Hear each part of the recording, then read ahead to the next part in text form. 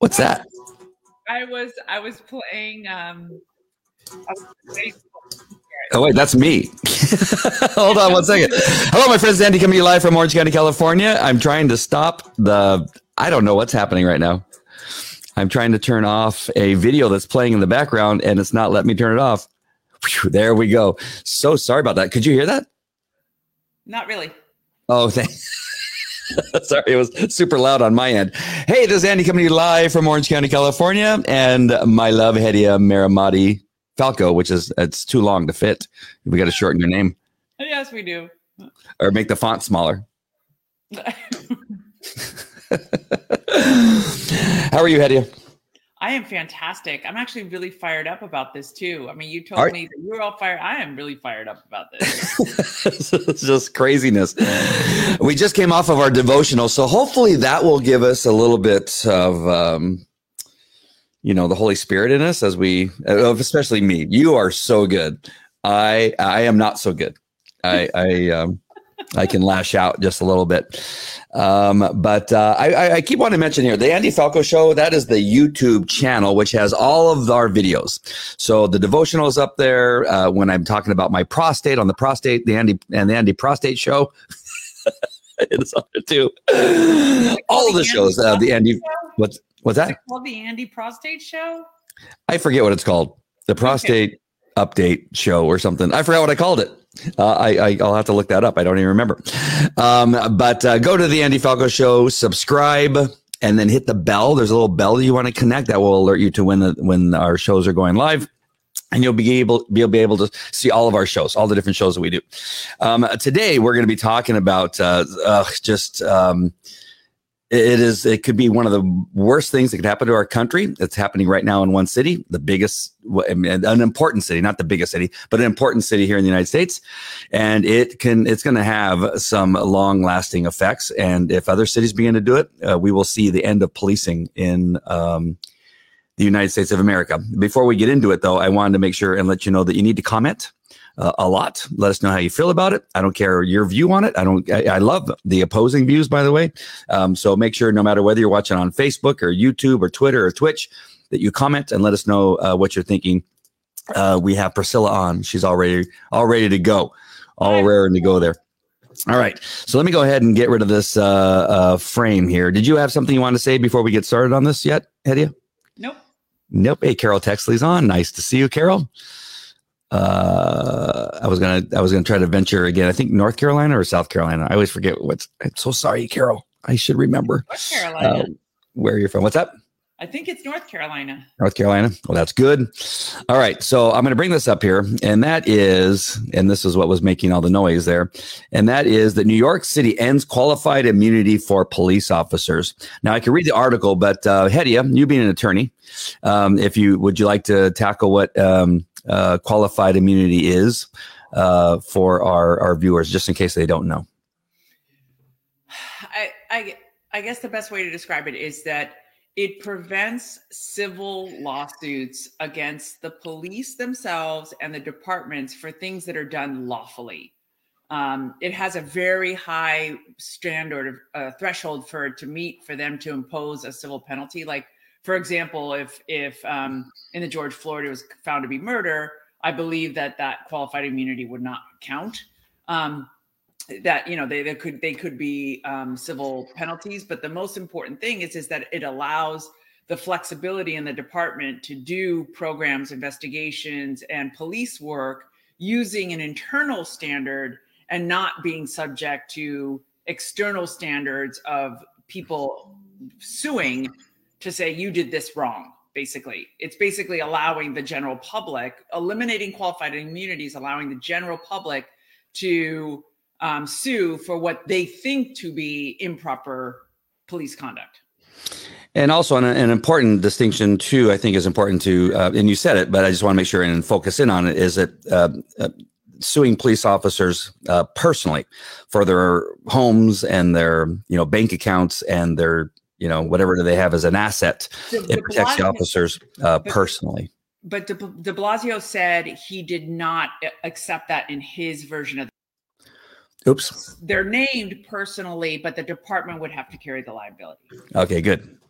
But it's again, this is just a step. Exactly. This is just a step. Already, officers can be arrested for wrongdoing, and so there's so many other things that are in place that we need to keep in mind. That this next step that they're taking to make it difficult for a police officer to make decisions on the street and causing them to even question themselves a little bit more is, you're gonna look at me and say, well, don't we want officers, taking one more second? Yes, but that can be the difference between life and death, their life, their death, and your life and your death. When we begin to do that, and I'll get a little bit deeper into that, but there is an aspect of this job. I was a police officer for 21 years.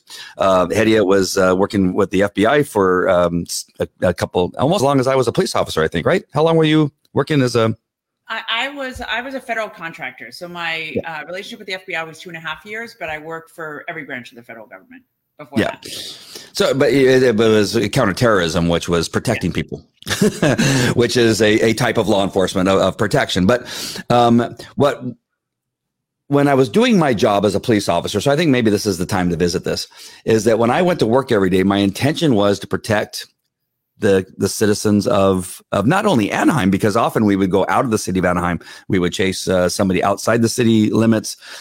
Sometimes suspects would come out from other cities, and then we would be deployed to other cities to help departments that were having a particular huge night of business. So it was essentially we were protecting the citizens of California. When we're sworn in as police officers in California, we are sworn in as California police officers, not necessarily just for the city of Anaheim. And I just want to make sure that you understand that. So when I went to work every day, I went there with the intention to do that.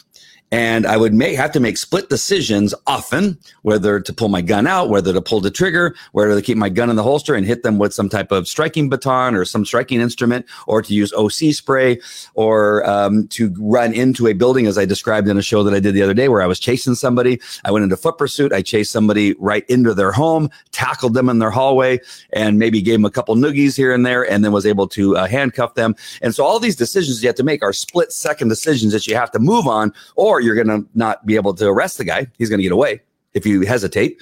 And if you hesitate, you can lose your life. And again, if you hesitate, somebody else could lose their life. The protection or the understanding that in doing that job, that my doing my job is protected by a qualified immunity so that I can continue to make these decisions. Sometimes I might be wrong, right? But we don't want to be so careful not to be wrong that we become paralyzed. I talked about this on the devotional, and then one of the things is that starting a business, when we feel we're not ready to start the business and we just keep not feeling like we're not ready, we keep feeling we're not ready, and we never get started. And it's called paralysis through analysis, that we never take action because we're paralyzed, because we're analyzing. We go, am I going to get sued? Am I going to get arrested? I mean, and then you begin to have this mindset that I can't make a decision because I'm afraid. And that's not how you want your police officers working. And through New York, starting here, and again, this is a step, and Hedia corrected me because of something that de Blasio apparently said later on that I didn't read. But still, hearing, as a police officer, hearing that they're ending qualified immunity, I'm sure that somehow I'm going to be affected personally through this type of legislation that just went through in New York. Hedia? Well, I think that they could easily have the ripple effect on the officers, because guess what? Your department gets sued because of something you did, and that heat comes down on you, and you potentially lose your job, or you ended up in the mailroom, or whatever it is. You're going to be just as concerned as an officer not to have that kind of attention come to the department where they're paying millions of dollars because you said the wrong thing to someone. Because the grounds for these lawsuits are outrageous, because you can cry racism. And of course, racism, if policing if an officer engaged in blatant racism in order to arrest somebody, of course, there's something wrong with that. But I'll tell you about my field. I wasn't at the hard end of it. We were developing somewhat controversial programs about how to stop terrorism. I mean, this country has suffered a tremendous loss of life because of terrorism. And so the thought that, and there's a bunch of paperwork that I signed when I started with the Bureau, when I went in-house at the Bureau, and I just couldn't imagine, and some of the programs that I worked on with NYPD, I can't imagine them doing those programs if they could be sued by everybody they investigated and anybody's house they went into claiming racism. Because right now we're focused on Black against white.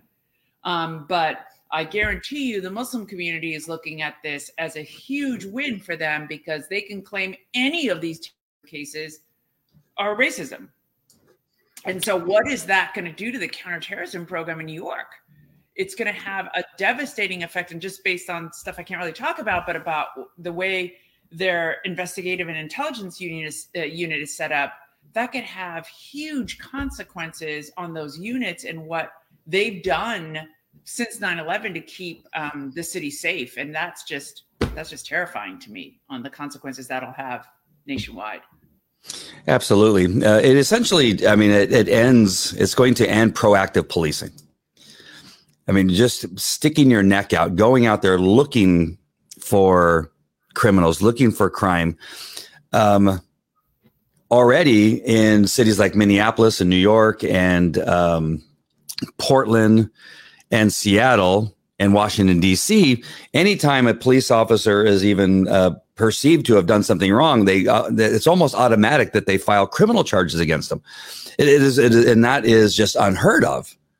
Right. And it's causing cops not to handle proactive or not take proactive enforcement.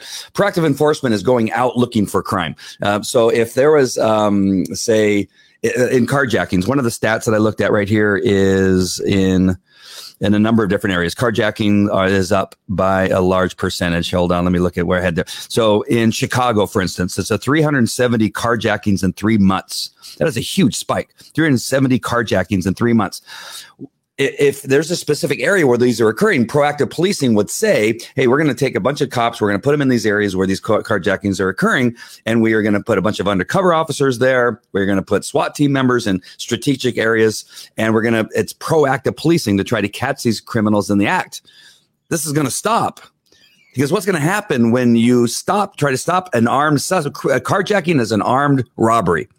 So they either got a gun or a knife or maybe even a taser that they're going to use, much like the one that they used in the crime in Washington, D.C., where the 13 and 15-year-old girl were tasing the Uber Eats driver, which eventually caused his death. Now, it was a murder, but CNN called it an accident. Both girls were arrested for murder. So that is a carjacking. You're using some type of instrument to use force or fear to steal a car. That is a carjacking. That's not an auto theft. That is completely different. Auto theft is when the car is stolen when nobody's around. Carjacking is when somebody is actively using some type of instrument to cause threat of harm before they take your car and forcibly take you out of the car. Now, proactive policing would put somebody in there, a cop, undercover, a SWAT team member, whatever, in a strategic position to try to stop that from happening. Almost guarantees some type of violent incident would occur on some of these occasions. Why would you put yourself in that position? Why would you say, okay, let's go do this and potentially get arrested for shooting a carjacker? Because that's what they're doing, right? They're arresting and prosecuting officers who are arresting somebody who's committing a crime, and the person gets hurt or dies. And that is just without this new law that's taken place in the city of New York. It's just going to make things worse. Now you're even less likely as a cop to want to be able to do something like that. And remember, and even now that, which is a disturbing trend, where in the past they wouldn't automatically press charges. They'd wait until the evidence came out and was reviewed in its entirety. But at least the officers have the confidence that the criminal justice system would prevail, that the standard that would be used is a reasonable standard of care for an officer's conduct, and that the truth would come out. But in a civil action, it's not who wins. it's the fight that can kill you. I mean, it's the fight that could take your whole life away from you. And so just the thought that they could be embroiled in frivolous lawsuits or just unreasonable lawsuits as a result of something they did either on the spot or in an investigation or an intelligence, and then their whole life is wrapped up in being in the news constantly, and then their kids get harassed. And I just can't imagine what Pandora's box this opens. I mean, like our legal system, our civil legal system is already so expensive and it's such a mess. I can't imagine what adding this to it will do. And I'd also like to point out that based on the trends of this administration, what this is going to do to whites, majority Americans, whites in the police department and in law enforcement, and also to Christians, because anybody can claim what you did was racist, which was most likely going to be against white people, saying that they were racist against somebody of color, and also Christians. So once you have the Equality Act, if that goes through, then basically people could bring causes of action that your faith made you behave in a certain way, and therefore I'm suing you for it. Right. To think this is okay, I mean, you have to believe that a couple things. You have to believe that the police are systemically racist, which is a myth. It is not true. There's been several studies that have done, even recent studies that have done that have shown that it's not true. So you have to believe that. And we know the media believes it, and mostly the liberal Democrats believe it. So you have to believe that. So that's why this is going through in places like New York and Minneapolis, and Baltimore will probably soon follow. But you also have to believe that the departments don't take care of this stuff themselves. Like, we just completely ignore, a bad cop or a bad trend that's happening in law enforcement or within the police department. And that is so untrue. At our police department, we were whether we had a change of chiefs or a change of captains, they would come in and say, okay, what do we see that's going on? What type of things are going on with our police officers? Is there a trend in officers being accused of using excessive force? If LAPD, if something happened in LAPD, then it would affect us at Anaheim PD. If something was happening at Santa Ana PD, it would affect us at Anaheim PD. And so I think LA County Sheriff at one point, they decided, we're not going to pursue anything other than a murderer or a rapist. If we know for sure the person we're pursuing is a murderer, then we'll pursue them with a vehicle, in a vehicle pursuit. But if it's a auto theft, we won't pursue them, and we'll just let them go. So what do you think happened in LA County areas? Auto thefts went up. And they say, well, they're not going to chase us. We'll just take off. They won't chase us, and then we can get away. And so they would not pursue them. They would get on the freeway. What's the name of the agency? California Highway Patrol. California Highway Patrol would notice that they would exit if they were pursuing an auto theft suspect, California Highway Patrol, and they exited in LA County. Then they would have to let them go because they knew LA County wouldn't back them up. It would not support them with the pursuit that went through an LA County station area. And so the bad guys were even exiting before they got into Orange County. So they were pursuing southbound from LA County, and they would exit before they got into Orange County because we could pursue them. And so you see, criminals are not always stupid.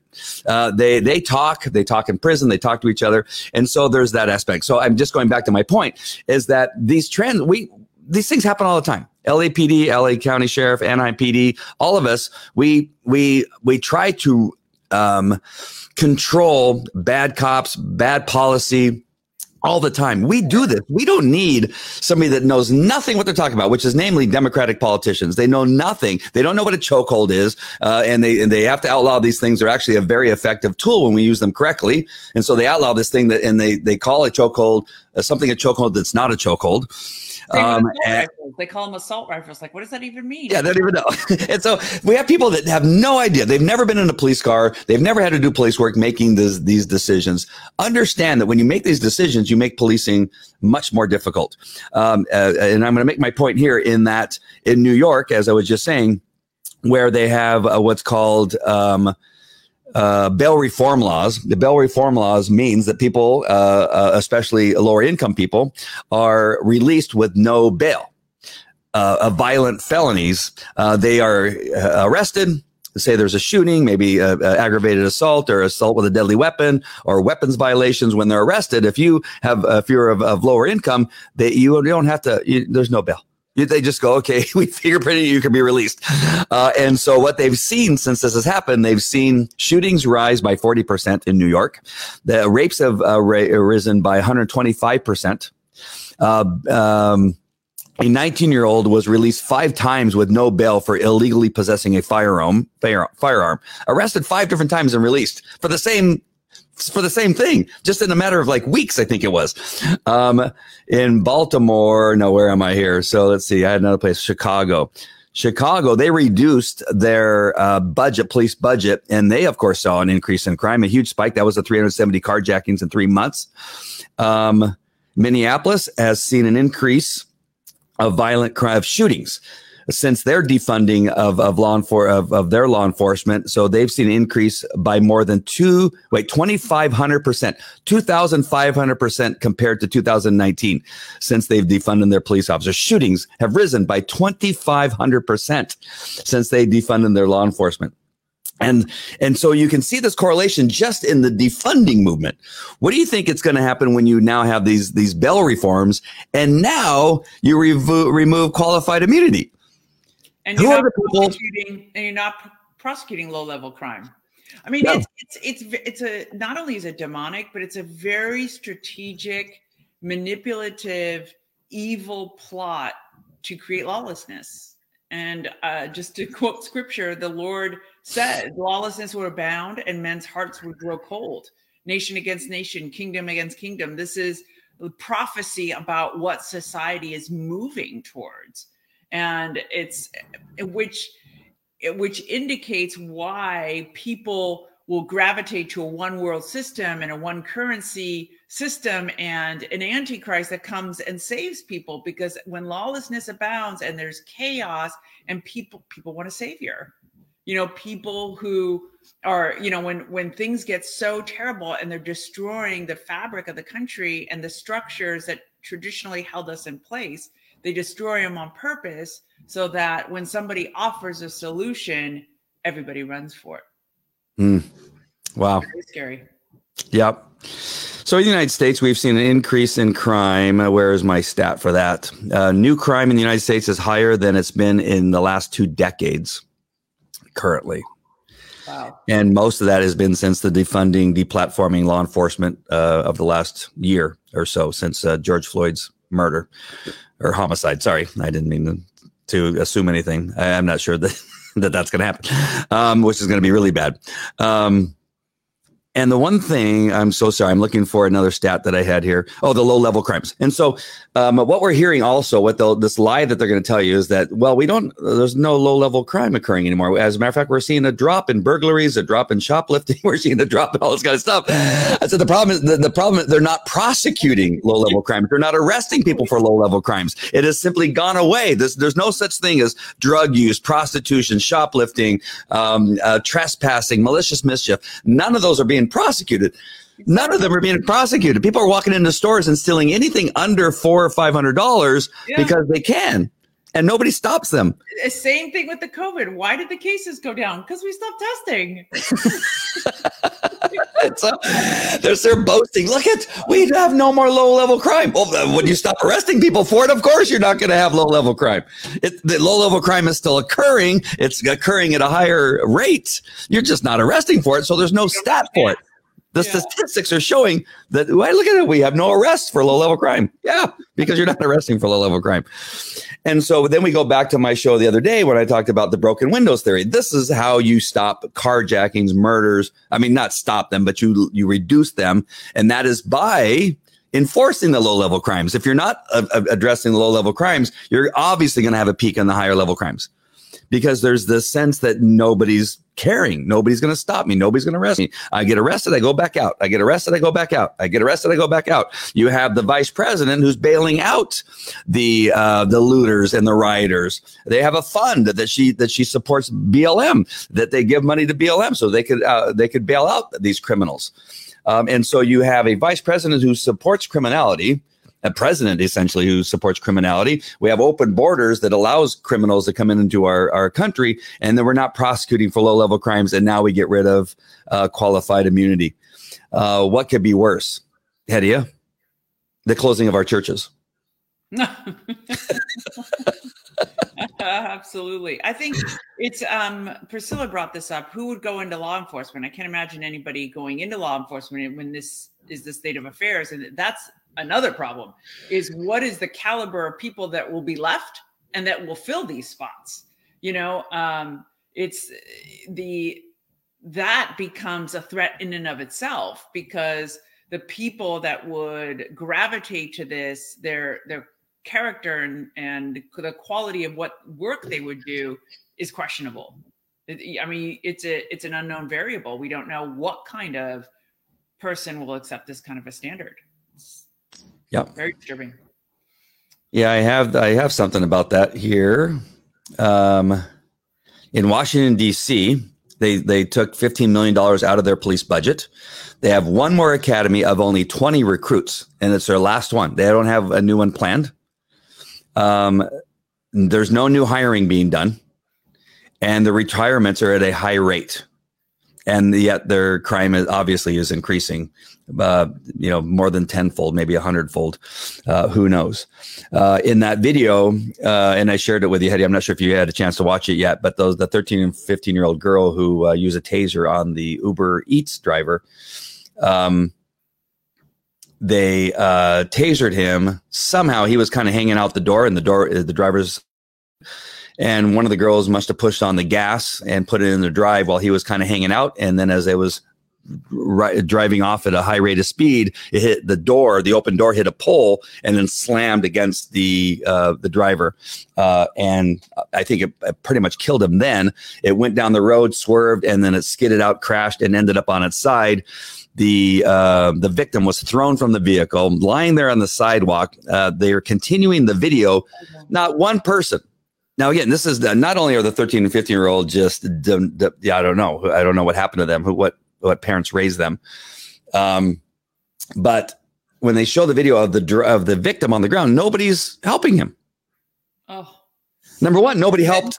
There was a guy holding the phone at the time that he was being robbed and carjacked. How about putting down the phone and getting those two, the 13 and 15-year-old girl? You can't take a 13 and 15-year-old girl. Men's would grow cold. It has just built this oh God, what's the word I'm looking for? Like a community of thugs and people that just don't care. Don't care about this man. He's a Pakistani immigrant who has a family. He's there trying to earn a living, trying to work. These two girls are stealing the car and nobody stops them.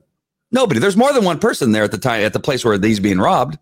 Nobody stopped him there. At the time of the crash, nobody helps him when he's laying there on the floor, on the ground, dying. There's at least two, I think. There was one for sure, National Guardsmen, because at least that's what they look like. They're dressed in their fatigues. They're not helping the guy on the ground. Oh, wow. And the girls are saying, but my phone's in the car. The two suspects are upset because their phone's in the car, and they won't let them go back to the car to get their phones. It's just a horrific scene. It is that is worse than I think everything else. Just that there was nobody helping, nobody cared. The 13 and 15-year-old girls who killed this man are worried about their phones, and it's just a nastiness. I don't even, there's a word for it, and it's just not coming to me. But to see that happen in our capital, that's our capital. People around the world are seeing this video of what's happening in our capital. We can't control our capital. The capital is I believe the White House is wrapped in Constantine wire and fencing and National Guardsmen everywhere. I'm just so disgusted that all this is taking place. And I'm still on topic. It all stems from this idea that the police are evil and that the policing somehow needs to be pushed down to such a low level that we can't protect ourselves anymore. Sorry, didn't mean to go on that rant, but it's just a disgusting epidemic that we have coming in Democratic run cities and states, to tell you the truth. Hedia, take over for a second while I... Well, I want to answer Priscilla's question about an attorney. Someone becomes a victim of one of these criminals that keeps getting released without consequences. Can they sue the system? So great question. I don't know if the qualified immunity will go to that issue, but they will need a cause of action. So they will need to claim negligence or some other kind of cause of action for why the department or the officer should be held liable. So I think that is a great question, and it'll be interesting to see if that's a remedy people like us, if God forbid we're victims of crime, but we'll try to do in order to stop the way this system is going. Again, I think this is to Andy's point. We cannot stay silent. We have to write about these issues, complain about them, talk about them with friends and neighbors, because people have to understand this is coming to a neighborhood near you. If you don't care about law and order, when they jump over your fence and try to rape or rape your children or steal your property inside your home, you have to realize that this can have direct consequences on your life and the safety and well-being of your family and of people that you love. And it's really, really important that we fight back. Absolutely. One thing I just want to end on, what is it that we can, what's the most important thing? When I was hired by a police officer, you had all the tests we had to go through, right? We want to make sure and continue the difficult process that a person that wants to be a police officer has to go to become a police officer. Background investigations, psychological investigations, written and oral tests, background tests where they go and visit your neighbors and your friends and your family members. And we need to bring that back up to par. I know, now somebody may argue with me, I had it happen before, that they've reduced some of those tests because it's hard to find people when you do that. When you make a test hard, people don't pass.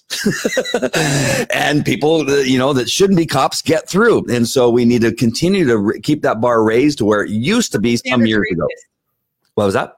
Now they're going to say the standard's racist. Yes. Oh, yeah. It's either racist or sexist. I know that for sure. Right? It's one of those two things. Yes. So you can't be 300 pounds and 4'11" and get over the wall. So you got to lower the wall. Yeah, it's so stupid. I was probably one of the shorter people to pass at that time. And then there was, at Huntington Beach Police Department, you could not be less than 6 foot and not be 250 pounds of muscle to get you go down to Huntington Beach. Now it's not like that. But when I was trying to become a cop, they said, well, you're just not big. You're just not big enough. And so I didn't even try because I knew. And that's what they look for. At Anaheim, there was a period of time where they looked for runners. And that's because we had a huge Baker to Vegas running team. Now that's a ridiculous thing to hire people based on. But that's, again, you can make it whatever you want. Right. We can't rent. So why not at least bring back that we want highly qualified people to be police officers, have a height requirement, an age requirement, a fitness requirement. It's police, for God's sake. Do you want some load to come in your house that can't fit through the door to come in and try to rescue you with a guy that's, it's extremely skilled in martial arts? Oh, really? Is that who you want coming through your door to rescue you and to help you? No, you want a fit human being. I don't care if it's a man or a woman at this point, but they have to be fit, because I'm not going to even go there because that'll get me into trouble. But you can't have a low wall for the women and a high wall for the men. You can't have a 40-pound bag for them to carry for the dead man lift and then a 100-something pound bag for the man. You can't have that. It needs to be. So we need to bring back a standard of hiring law enforcement officers that is of the type that we want to be law enforcement officers. I don't mind if they have to have some type of a bachelor's degree or a similar degree. I didn't have one, so I wouldn't have made it. But I was able to get the equivalent of units through my college to be able to be hired as a police officer. But there's nothing wrong with that, to have people that have education and that have an understanding of common sense. That is rooted out in the oral exams that you get in front of a group of people. They'll ask you questions. Hey, what if this happened? What would you do? What if this happened? What would you do? What is it you know about our police department? What is it you know about law enforcement in the United States? And ask them these questions. Have they taken the time to study? I mean, if you've ever been an employee, one of the questions I ask people, hey, what have you done to prepare for this job? And they go, oh, well, I saw your ad. Okay, well, you're not going to get this job. When I owned a dog training business, it would have been nice if they knew something about dogs, right? And so the same thing with law enforcement. What have you done to prepare to become a police officer? What have you done?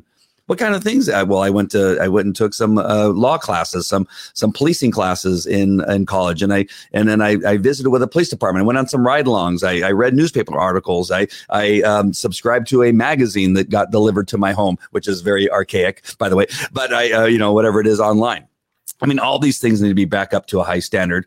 And secondly, and when they get out into the training field, again, we need a strong field training officer program where they're put with highly qualified police officers that really test them. I was highly tested. I was put in shooting positions, and there was no shooting happening. They were telling me, my FTO would say, "There's a shooting. What are you going to do? Where are you going to go? Where's cover? Where are you at?" He would start yelling at me, and I go, "Blah," and I'd have to figure out where I was at. And it was very highly stressed. It would happen when I was very sleepy at 3:00 in the morning, and I was like dozing off, and then suddenly he would scream into an alley and start screaming at me, "We're being shot!" And I didn't know that we weren't really being shot, but he would put me in the test. So we need high qualified field training officers to test the police officers and make sure that they can pass. We used to fail people in the FTO. Now they figure out ways to get people to pass. Like, especially if you're a minority or you're a woman, they find ways to get you to pass. That's not the way it's supposed to work. They're supposed to push you so hard to see if you quit. There's a big difference between finding a way to get somebody to make it and finding a way to get somebody to quit. That's a big, big difference. It's much better to try to get people to quit, and they don't. Those are the people you want to keep, as opposed to the other way around. Hedieh, what do you think about that? Great. Yes, I'm with you. Yeah. And then you want people out there to do the job. Go out there and do the job and work and take chances. And I'm not going to leave it at this probably, because I probably have something else that comes to mind, but this is something else I want to bring up, is that there was so much of my career, 21 years of law enforcement. I had a canine. I was on the SWAT team. I also was an observer from time to time in the helicopter. I was a detective in sex crimes and family crimes. So I did a few things. I'm only sharing that so you kind of have an idea of what I did. Was I great at all of them? I wasn't great at all of them, but I was never arrested for doing my job. I was sued federally once. And it was bogus, by the way. Of course, I'm going to tell you that, and you're going to say, well, of course she's going to say it was bogus, but it really was. But one time is actually pretty good. As active as I was, my police dog had something in the 80s of arrest where he had to bite guys and bite them seriously. One time he nearly tore the chest muscle off of one bad guy. He was a carjacking suspect, but it was all legit. I know today it would be. Today, for sure, it would be. And he was bleeding pretty bad, but the dog chased him down, caught him as he was running, caught his chest and pulled him down on the ground. And it tore his breast nearly off of his chest. White guy, by the way. Just want to make sure that that's very clear. But my point in saying all this is that all the different things that I did were often based on a feeling. Now, that sounds very strange, but as a law enforcement officer, as you're going out there to work every day, you have to make some decisions, if not many decisions, based on a feeling that you have. I used to train police officers often all throughout the United States. And I would say, when you feel the little hair standing up on the back of your neck, you got to trust those little hairs standing back of your neck. And sometimes not go in someplace when those little hairs are standing up, or you need to make a decision quickly. So that's one thing, a feeling that you get, and making a quick decision based on your training, your experience, and feelings.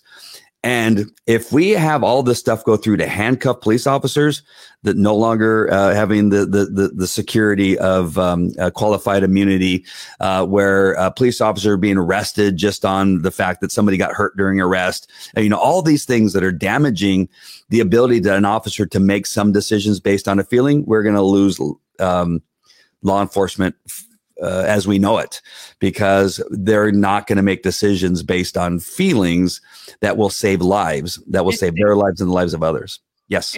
Instincts. I would describe it probably as their instincts. And they're not instincts based on a hunch. They're instincts based on experience.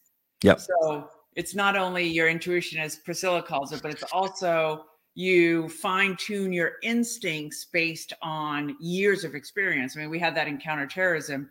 I interviewed hundreds of potential terrorists and was asked to evaluate what in their personality, what in their demeanor indicates to you that they're at risk. And we even ran a social service program where we were supposed to, where our social workers and psychologists were evaluating for potential risk factors. I just can't imagine what the entire field of counterterrorism is going to look like if qualified immunities applied in those departments and in those fields, because I was on the intelligence side of things and you on the kinetic side. And I just can't imagine what the intelligence and investigation side of things will look like after this. Yep. I'm just going to give you two examples to make sure that I'm clear, because I think some people could take it too far either way. But one night I got a call, actually had a ride along that night, and he ended up being later became a police officer with us at the city of Anaheim, and actually later on became my sergeant, which is really strange. So he was right along with me, and what we had was a parent called and said their daughter just had been raped by a man who was still in the area. And I was right around the corner, and this is in the south end of Anaheim, near Orangewood and Anaheim Boulevard. And there's a little neighborhood there on Mountain View. And as I pulled in, I turned off my lights early and coasted in with my engine turned off, and stopped in the darkness and got out of my car. And my ride along came with me. Is a guy that I could trust, and so he's with me. And as I got have my gun out, and as I'm walking in the darkness, but can still see there's still some street lights that are on.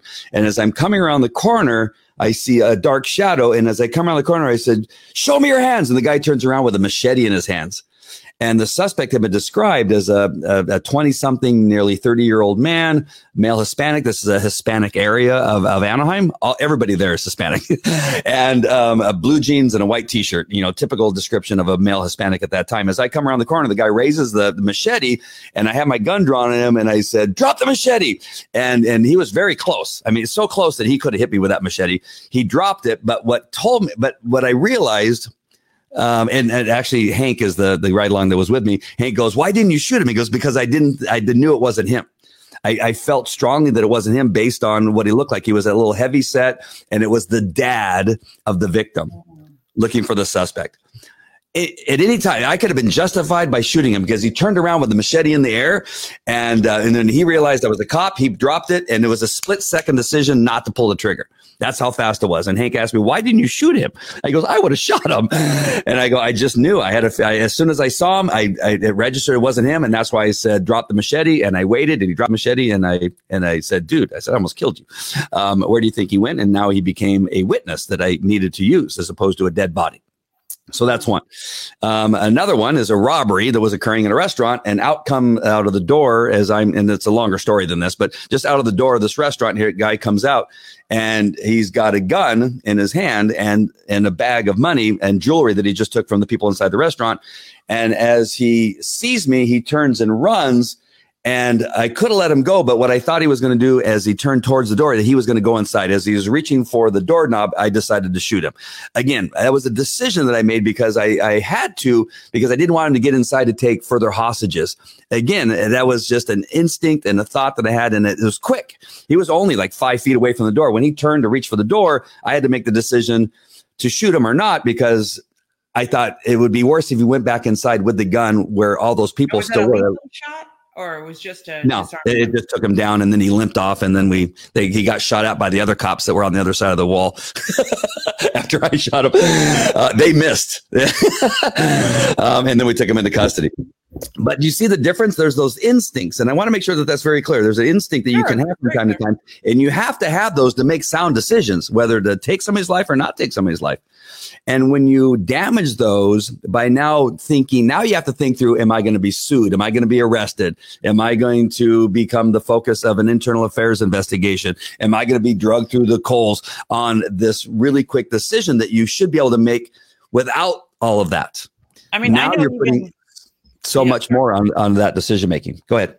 I mean, I know officers now who are constantly concerned about social media posts, even, so without the added pressure of civil liability is that they're constantly worried they're going to be on their video is going to go viral of anything that they're doing. So they hesitate. They sit back and they're like, they see a bunch of people with phones and they're like, okay, well, why don't I just leave? Or why don't I just do nothing? It's safer to do nothing.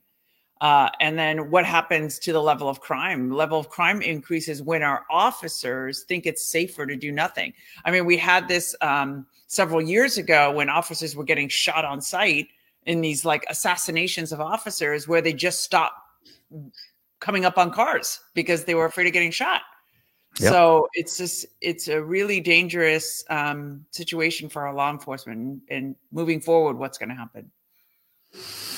Yeah, there's a lot of really good comments. I appreciate you guys commenting. I think we got most of the ones that I like what Carol this is the same with flight attendants. They lowered the standards for fats. Not very politically correct, but we understand what you mean. Oh my God. I have noticed that it is a little difficult for some of them to get down the aisle. And so I go, well, that's really weird. When did that happen? Right. Yeah. It's a horrible video, Priscilla. It is, but it's an important one to get out there. Sometimes I don't share videos that are like that on my personal page. I have to make these decisions. When I decided to share that on my personal page, I thought it's important to see what's happening in our country, that you have to sometimes see the ugliness of what is going on. I talk about this all the time, that police work is ugly. And sometimes we see police work and it looks really bad, but there's no other way of handling some of these things. When a dog bites somebody, it looks really bad. But the alternative is that the guy gets away. He goes in the house and takes hostages. Where my dog bit that guy that I told you about that bit him in the chest. He was trying to make his way into a home. We chased him into a residential area. He just got through carjacking somebody. He crashed his car in the residential area. He got out, he ran. I sent my dog, and what he was running towards was a house. And it was like 4 or 5 o'clock in the afternoon or evening, and he could have easily made it inside of a house and taken hostage or something like that. So the alternative to not capturing them and not hurting them would have been that, but it was ugly, right? It was not pretty. As a matter of fact, the sergeant said, "Oh God, I've never seen something so bad." So it was bad. He got surgery and everything got fixed up. But again, the alternative is he takes hostages and hurts somebody who's simply sitting in their house watching television. Right. And that's kind of what policing is. It's not always pretty. So what can people do, Hedia, to take action? What is it we always say? Start small or start. Yeah, I stay informed. Yep. Follow the news. Make sure that I think, we need to take advantage of social media just like the left does. And we should post these articles, get people interested, get people involved, get the discussion going.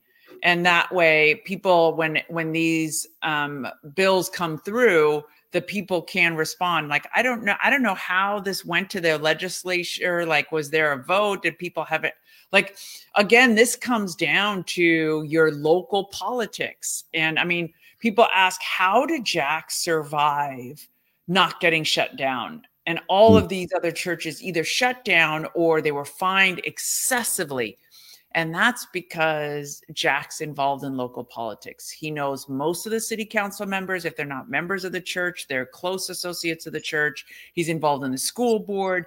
Ever since he got in that community, he engrossed himself in the local community. And I think every single citizen should take that same action, is realize that this is your home territory, and everything that happens, it doesn't matter whether you don't have kids, still be involved in the school board and what it teaches, because those kids that are getting taught are your neighbors. You know what I mean? They're going to grow up to be your city council members. And so we need to really be concerned about what's happening, not just nationally, but locally. Everything starts local. Perfect. And just to remind people that may not know who Jack is, but Pastor Jack Hibbs, the pastor for Calvary Chapel, Chino Hills, he opened in May to 3 services on Sunday. 3,000 people attend every service, and he has 3 of those. So that's a little over 9,000 people that join on Sundays. And including the people outside, they say it averages 14 to 15,000 every Sunday. Wow. And children attend the children's ministry in classrooms, no masks. No partitions, no nothing. And capacity restrictions, none of that. And since May, he's been threatened by the governor of California to be arrested and shut down. And what Hetty is saying is that because he's so connected with local politicians and stays politically interested and tells all of us to do the same thing, none of that happened. And was somewhat protected. Okay, one last thing is the next thing, in addition to what you said, that was perfect. That's exactly what I was hoping that you would talk about. And when much of this occurs with law enforcement, there's always this racist thing that comes up, right? It's always based on, not always, but often based on racism. And what I often wanted to bring to attention, and I try to every time, is that the importance of fathers being involved in the raising and in their children's lives, how important that is. And we see that in statistics all the time, how important it is that when you have a father involved with the mother, whether they're divorced or not, you have greater success of the children not ending up in jail and committing crimes. An important statistic that I just heard today is that 70% of births in the Black community are out of wedlock. Next, if you put that next to the crime rates, there is a trackable parallel in regard to the criminality of men as they grow up and their lack of having a father in their life. Also, you can also connect education, obviously, to that also. So it's important when we're talking about this thing. So what is it we need to do is we need to address those issues in the Black community. The people that are most effective by a lack of policing is the Black community. They're the ones that are being mostly effective. If you look at any of these cities in New York and Minneapolis and Chicago, and I can go on to all the others, Baltimore, is that the most crime that's occurring in all these statistics you see are occurring in Black communities. And so it's not, and they want police. If you talk to any of them, they say, we don't want defunding the police. We need policing. We need good, sound law enforcement in our communities. What we need is we need to understand why is it that we don't have fathers raising their children. That would be one thing. I'd like to point out too, because I actually was involved with a client of mine that did a lot of research on the welfare state and the fatherless homes. And unfortunately, what the left does is they incentivize the poor income people that are on welfare, and though they may be Black, they could be white, they could be any color, to not marry by providing child support funding for fatherless homes. In other words, if they marry, they lose the funding. And so unfortunately, it's encouraging them to have have children outside of wedlock. A system that we could easily fix. They say, oh no, that would be so prejudicial. I said, no, why don't you incentivize marrying? Say, oh, well, that's prejudicial because you're incentivizing marriage. You know what I mean? Like when statistically, fatherless homes and children out of wedlock leads to crime and poverty, then incentivize getting married and having 2-parent households so that you can get them out of poverty. But they have no interest in getting them out of poverty. They want to hold them on the welfare plantation so they continue to vote for them, even though their communities are riddled with crime. They don't have economic opportunities, educational opportunities. They want to keep them enslaved to the system that gives a measly check when the rest of the world has so much more to offer them if they were to just incentivize a positive growth system instead of a negative one. Right. So saying that's racist, but saying that we can't have IDs required for voting because Blacks are too stupid to be able to get IDs. That's not racist. Saying that they're too dumb to bring their own water to the ballot booths is not racist. We're really living in an upside down world. I saw somebody, I think it was Carol or Priscilla. Yeah. We're in an upside down world. Everything's opposite world. All right. Purpose. Yes, absolutely on purpose. So, is there anything positive we can end this on? The Lord Jesus Christ shall return. Yes. Sign of the times. Yeah, it's going to be. Can it be today? As Pastor Jack says, it's time of the signs. So when you see the signs on the horizon, know your Lord is near. So that's all. Find faith, folks. Like if you don't have a relationship with Jesus Christ, get one.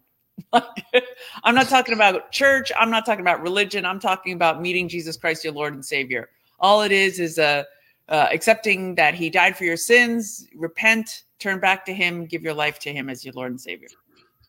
Absolutely. All right, my friends. All of our usuals are on. Carol and Carl, Amy, Priscilla. Appreciate you guys. I'm probably miss somebody now, and they're going to be angry. But even somebody watching from Twitch.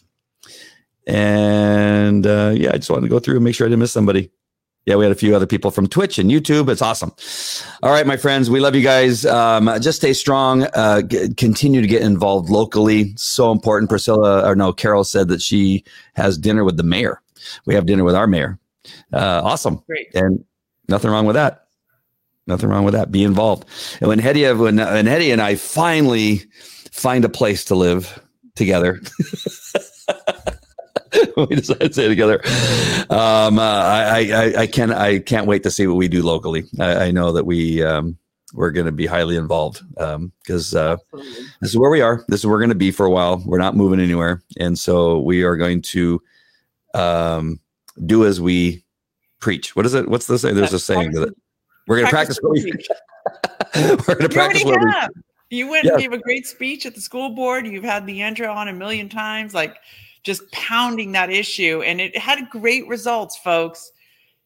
Kept on the pressure. Schools are opening. It's one of the only counties in the area, I think, that's going to go full time before fall. So congratulations. That was super successful. Awesome. Thank you. I'm so happy with all that. And then you have what happened in San Diego, all those teachers that aren't teaching, the teaching Zoom are going to the border to teach. Because it's a crazy world. But thank you for that. I didn't mean to bring that down but thank you. Yeah, it's being involved, and we're going to do more of that because it works. All right, my friends, we love you. Hedy. God bless. We love you. All right, take care. Talk to you later.